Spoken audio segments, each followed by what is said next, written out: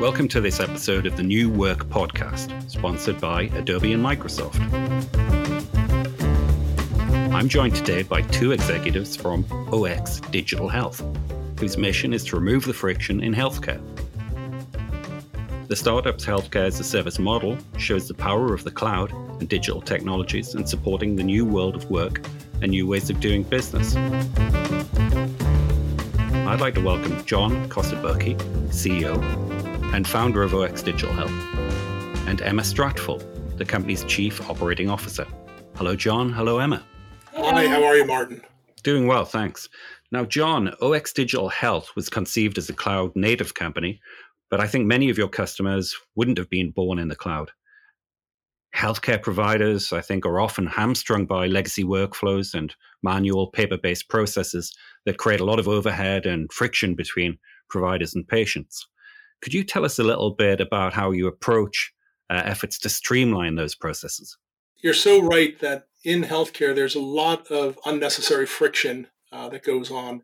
And in 2018, we decided to launch OX.DH to take lessons that have been learned in other industries and start to bring that into the healthcare space. And that coincided with COVID-19 that served as an accelerant for the adoption of new technology.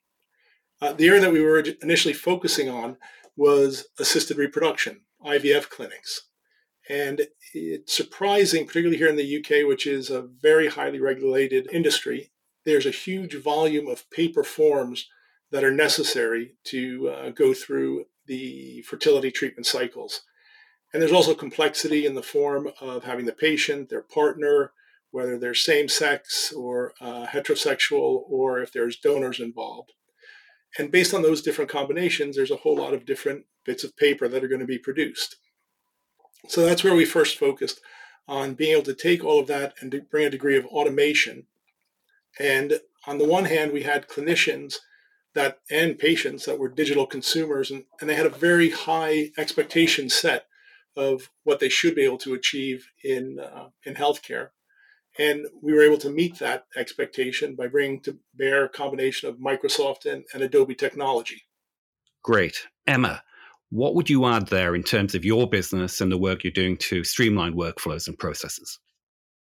I think going back to what John was saying in terms of having a consumer experience, and from a patient perspective, it's about saving them time, it's about saving them expense.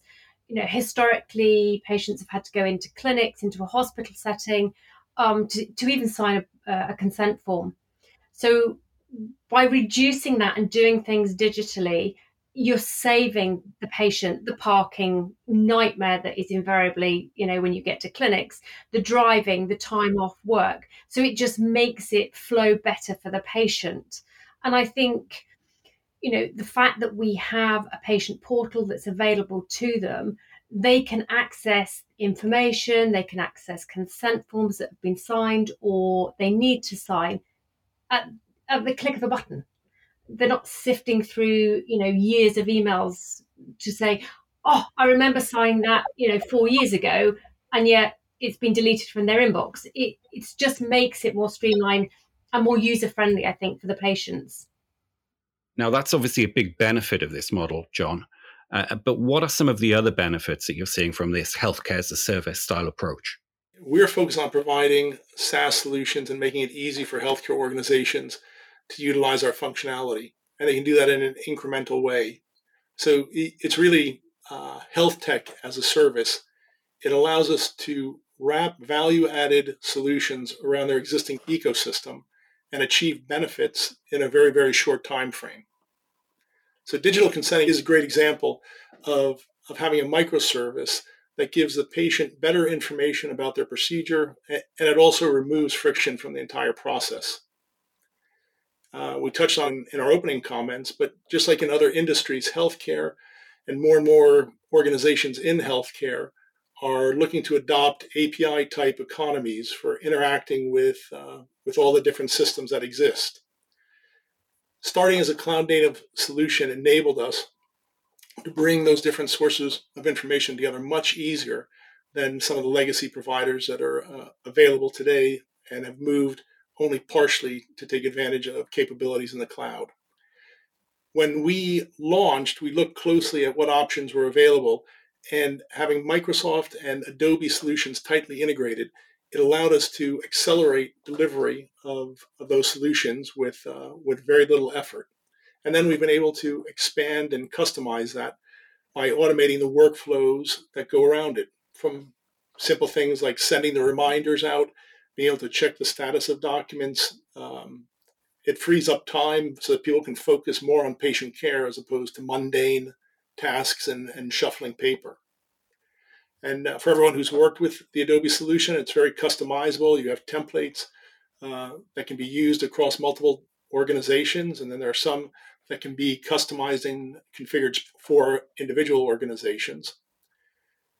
We've seen that there's been opportunities to expand our offering, where we started with a focused solution that was built for assisted reproduction, but that very quickly was able to be adapted to serve many different healthcare organizations, from very simple, standard commoditized treatments or procedures like colonoscopies, to also more complex and nuanced ones like spinal surgery or cancer, which requires a lot more of an iterative approach for working between the clinician and the patient.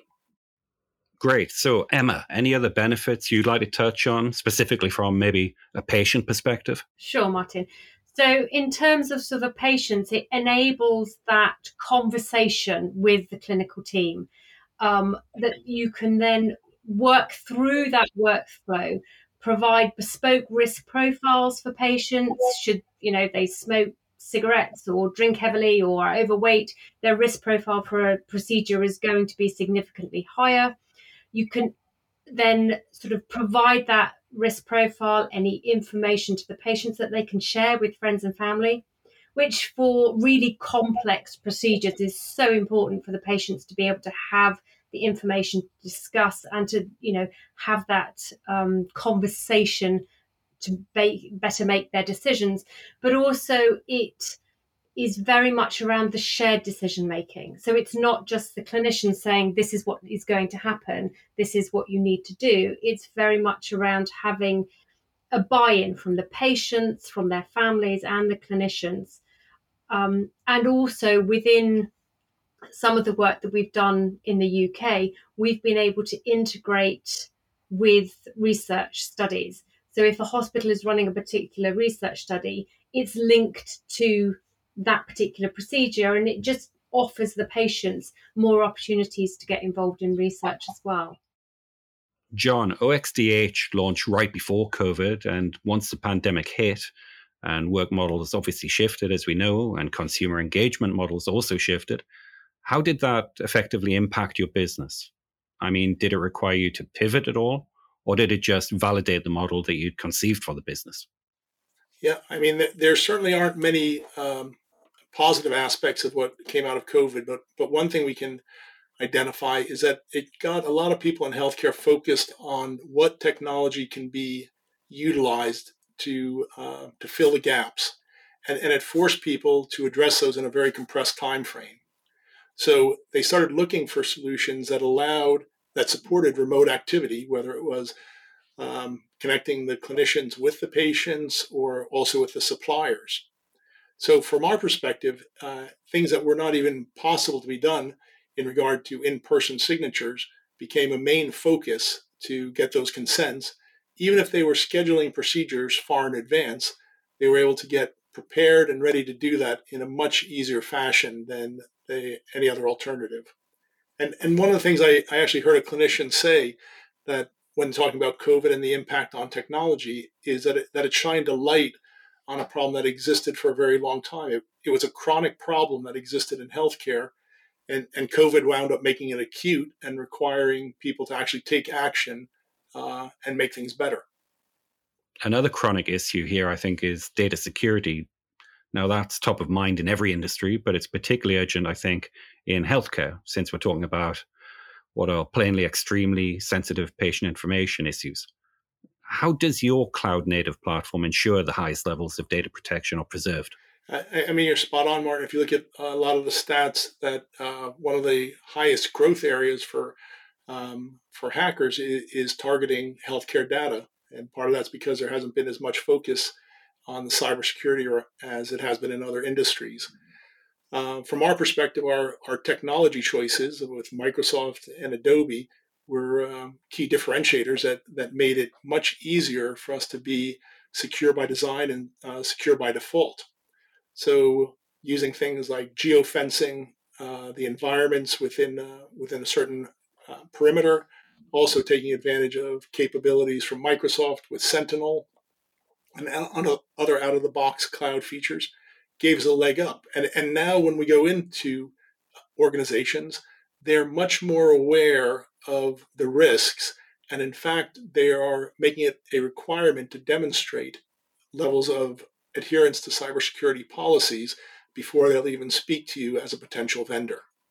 So what type of feedback are you getting from your customers about how they're benefiting from this approach and the services that you offer? So from my perspective, and I know Emma's had some great experiences with this as well, that really the best part is what we hear back from people and from patients. And that's been very positive. I've had several cases of personal contacts with people that have had treatments, fertility treatments prior to using our software. And they tell a very candid story that it's a very stressful time in their lives, and they're presented with tens of documents that they're manually re-entering information that seems very tedious. And it just took away one level of stress and distraction with the automated digital consenting process. For private clinics, they're always looking at ways that they can provide, of course, it's going to provide the best care possible, and they want to do that in the most efficient way that they can. And by using tools like this, it frees up time of their staff, so they're not doing mundane paper shuffling, but they can focus more on providing the best care possible for their patients. And Emma, what are you seeing from the customers that you're working with? I think it's very, very much around the social values perspective. And, it's saving hospitals times in terms of not having to book appointments for patients to come in and just literally complete a form. So it's a win-win for everybody in that sense that, patients and clinicians alike. I mean, we've had feedback from one healthcare provider that we were working with that they were able to engage with patients that previously wouldn't have engaged with the service. So the outreach to patients that wouldn't normally engage with the service is really a benefit if you're able to do these things digitally. In addition, medical procedures are stressful enough for anybody. So if we can remove some of those stresses with regards to the paperwork or access to clinics, it's a huge benefit for the patients and their families. Well, I think reducing stress is something we can all certainly benefit from. That's a great place to end the discussion. John, Emma, thanks so much for your time and your insights today. You're very welcome, Martin. Thank you for having us. Great. Look forward to doing more in the future. Great lessons here for CIOs and their C-suite colleagues in any industry about how digital technologies are taking some of the friction out of employee and customer experience. Lessons, I think, that have become even more valuable in our new world of work. For more great insights, including the other episodes in this podcast series, please visit thenewwork.cio.com. So, for CIO, Adobe, and for Microsoft, I'm Martin Veach. Thanks so much for listening.